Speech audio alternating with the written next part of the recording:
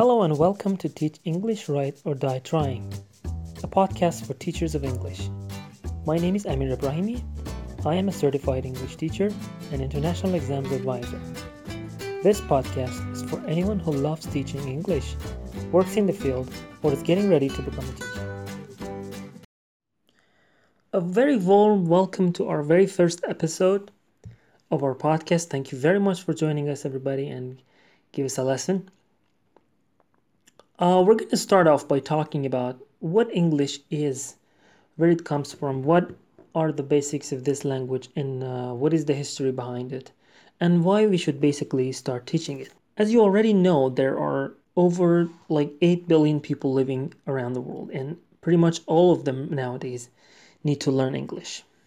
You might ask why. That's pretty much obvious. If you want to learn something on YouTube, if you want to go to another country as a tourist, if you want to learn something from the internet, or if you want to find a job, especially in an international platform, if you want to speak to other people, if you want to do business, if you want to buy something from Amazon, and pretty much everything, you need to learn English. You need to know English to be able to use basically a machine at home, your washing machine, your cell phone. Everything works based on English as the first language, and if you know that language very well, you can have a better life. You can be more successful in your job.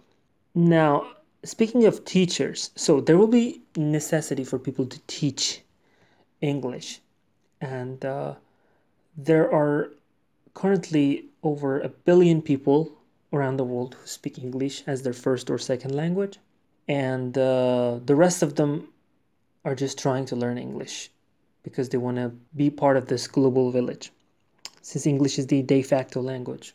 Let's do a very basic estimate. So imagine you're doing a calculation of people who might need English. Let's say out of 8 billion people, 3 billion people are learning English. And if every 3 people need one teacher, there will be a need for over 1 billion teachers. And I don't think there will be any other career offering a vacancy of that level, of that magnitude. A quick search on the internet shows a lot of vacancies for teachers. Just go to Dave's Club, ESL Jobs, and so many other websites that they're looking for online and offline teachers.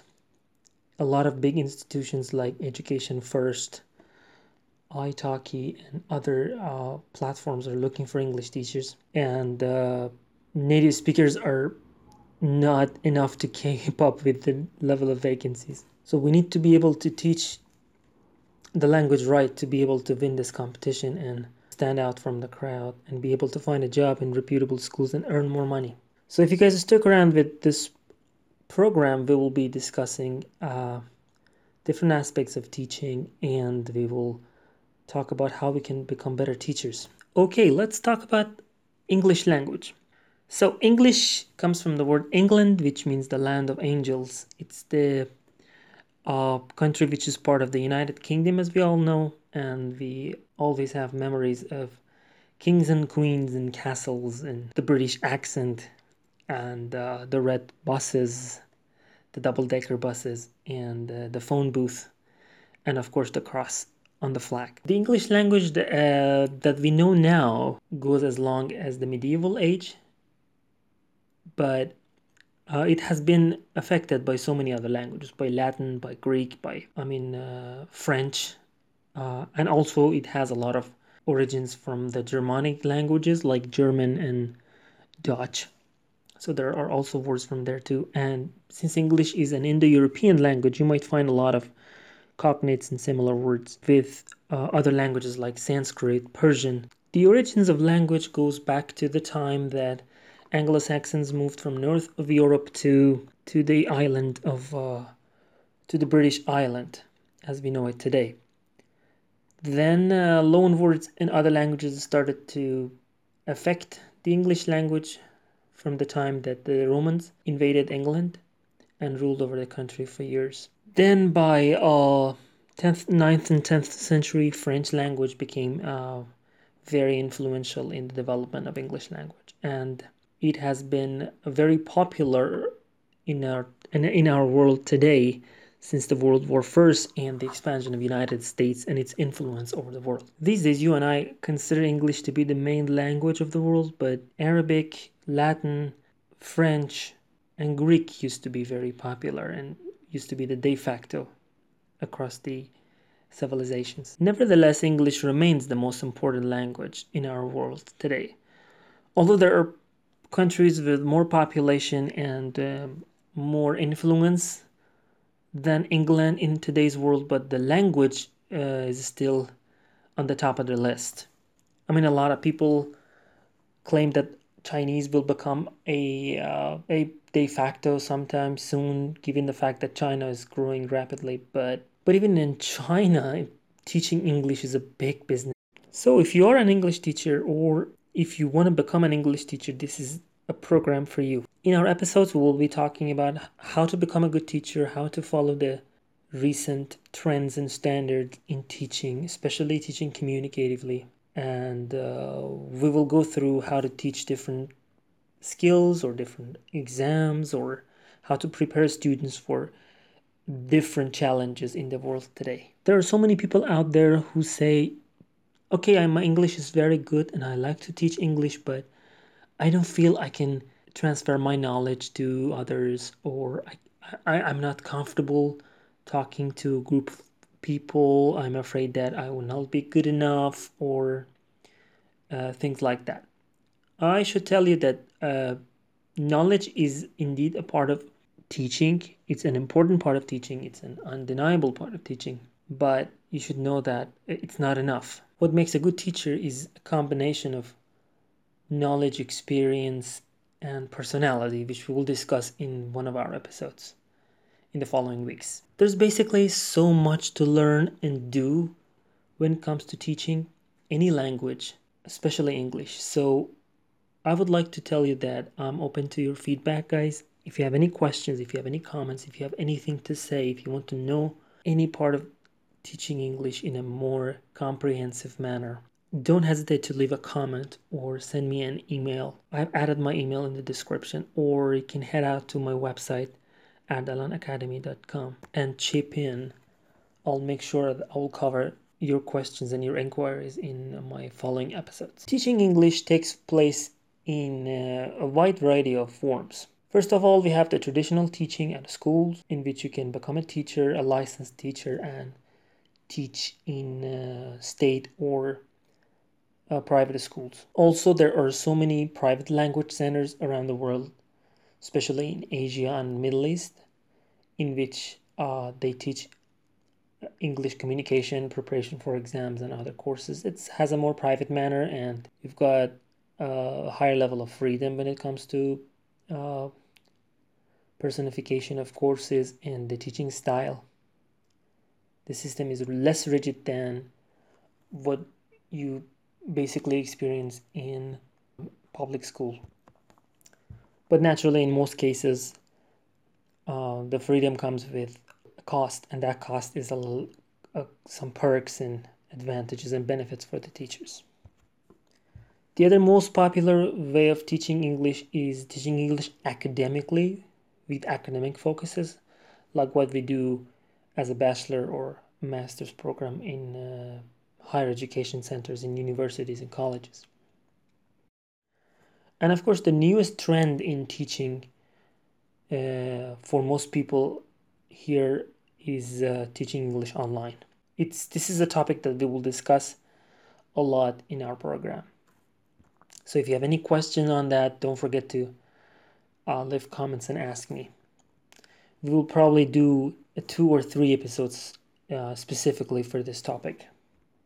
And in those episodes, I will share my experience. I'm also putting together a course in how to teach English online. So just like what makes a good teacher, there are also some requirements and prerequisites to become a teacher in different parts of the world. I will discuss these points in further details in later episodes, but I can tell you generally that usually you need a bachelor's degree in any subject, not necessarily academic English or English related.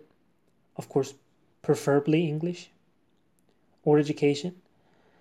In most countries, you also need a TEFL certificate or an internationally recognizable certificate such as Trinity, TESOL, or Cambridge CELTA, TKT, or other teaching certificates that we will discuss in other episodes later on. English teaching also has several categories. You might want to teach general English, spoken English, conversational English, or you might want to specialize in teaching exams. As you know, a lot of people are taking IELTS, TOEFL, and PTEA, and so many other tests these days, and there's a huge market for instructors who can prepare students especially in a very short time. And a lot of people are ready to pay the big bucks to be able to pass the exams in a very short time. I personally have made, I can say, over half of my salary and earnings from teaching people and preparing them for the international exams, Cambridge exams, IELTS and TOEFL, and etc. And one huge fraction of teaching goes to teaching young learners. I mean, there are so many places that they're looking for people who are apt and skillful enough to be able to teach kids. It's very challenging, and it takes a lot of energy and skills and experience, but it's totally a very wonderful experience and is interestingly becoming an increasing market all around the world, especially in China and Europe. And most of job vacancies include the fact that they need or they're looking for people who can teach English to young learners or people who have experience teaching in. So if you're thinking of teaching as a serious career, you might consider teaching to young learners as a main part of your portfolio. So a lot of people keep talking about being a native or not native speaker of English. Of course, a person who is a native speaker has a better command of the language, but the command of language is not necessarily everything about teaching. In my experience, those who have taught English extensively or have learned how to teach English properly can do a much better job than a native speaker. I am not a native speaker. I'm from Iran myself. And to be honest with you, I can teach English a lot better than my own language. So it's not because I've been teaching English for around 10 years. It's because I have learned how to basically do that, and that's all that matters. Unfortunately, there's still a stigma over a native speaker. Of course, a positive stigma. I mean, when you go as a teacher, if you want to apply for a job in Asian or South American or Eastern European countries, there is still a priority over a native speaker. But in countries with higher standards of education, you see that there's no focus on a native speaker, and they're open to hire people as long as they are certified or they have enough experience, especially post-qualification experience. For example, if you apply for a position with the British Council, you might see that there's no emphasis on the fact that the applicants must be a native speaker or or coming from Britain or like United States. No, that's not how it happens. They hire people from all over the world, but there are some countries that unfortunately they have imposed some local restrictions on who can become a teacher from abroad.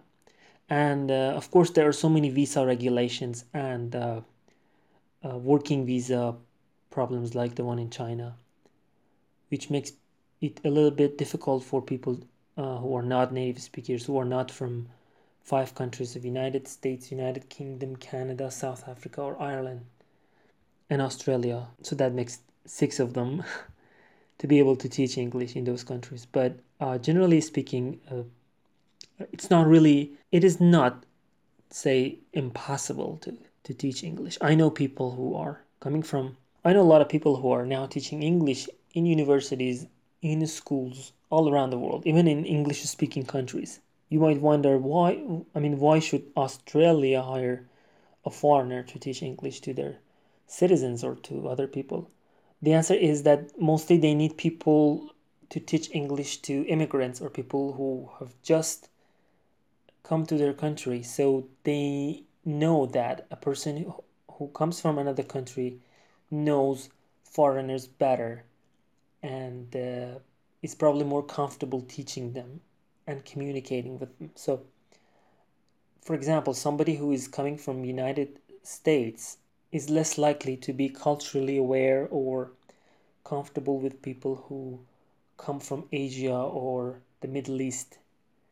But an experienced and a certified teacher, for example, from the Middle East, would be a more successful instructor when it comes to those cases and conditions. So, thank you very much for listening, guys. There will be more of this. In the following episodes, we'll be talking about pretty much everything when it comes to teaching English. So if you have any questions, don't forget to leave comments. Don't forget to share this podcast with your friends. And if you're listening to this on Google Play or iTunes, don't forget to leave comments. Don't forget to rate our show so that more people can see, so that more people can have access to this podcast and more teachers can receive very good information about their job and become better teachers. Thank you very much and see you next week. Bye bye. This was an episode of my podcast, Teach English Write or Die Trying. My name is Amir Ibrahimi. I thank you for listening. Please share this podcast with your friends and leave comments if you have any. And if you have any questions regarding the content of this episode, I'll be happy to take care of it for you. So thank you very much. Don't forget to subscribe to my podcast if you haven't done already. For more information, you can always visit ardalanacademy.com.